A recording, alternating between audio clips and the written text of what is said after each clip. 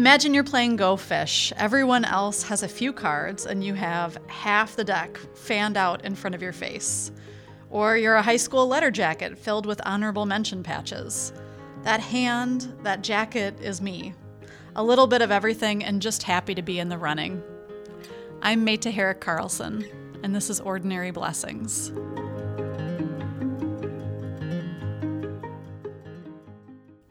When my son was born, I made myself a promise that I was never going to say anything out loud that was negative or critical about my body around him, because I get to be this first impression of beauty, and I want to show him what it looks like for his mom to love herself.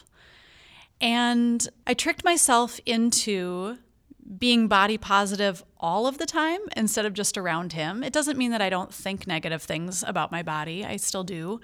But I don't say anything out loud that's critical or negative. And recently my daughter was looking at herself in the mirror and turning around and seeing herself from all these different angles. And I asked her what she was looking at, and she said, "Mom, this mirror isn't enough. Wouldn't it be cool if you had a mirror where you could see your back and your front at the same time and your insides?" And I thought, gosh, the first thing I do when I get up in the morning is look in the mirror and make adjustments accordingly. But that's such a small fragment of who I am. And my daughter already gets that this mirror is just one view, one dimension into what folks see when they look at us.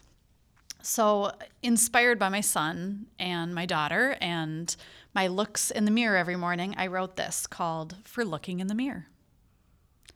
Hi there. Look gently and remember, God's heart broke for the very first time when Adam and Eve hid their naked bodies away in shame. I am not to be hidden. God is looking for me and aches to see this flesh unabashed, so loved, so very good. I am dust and stars. The world's joy and despair tangle me wild and holy, and all I know is I am not nearly done being beautiful.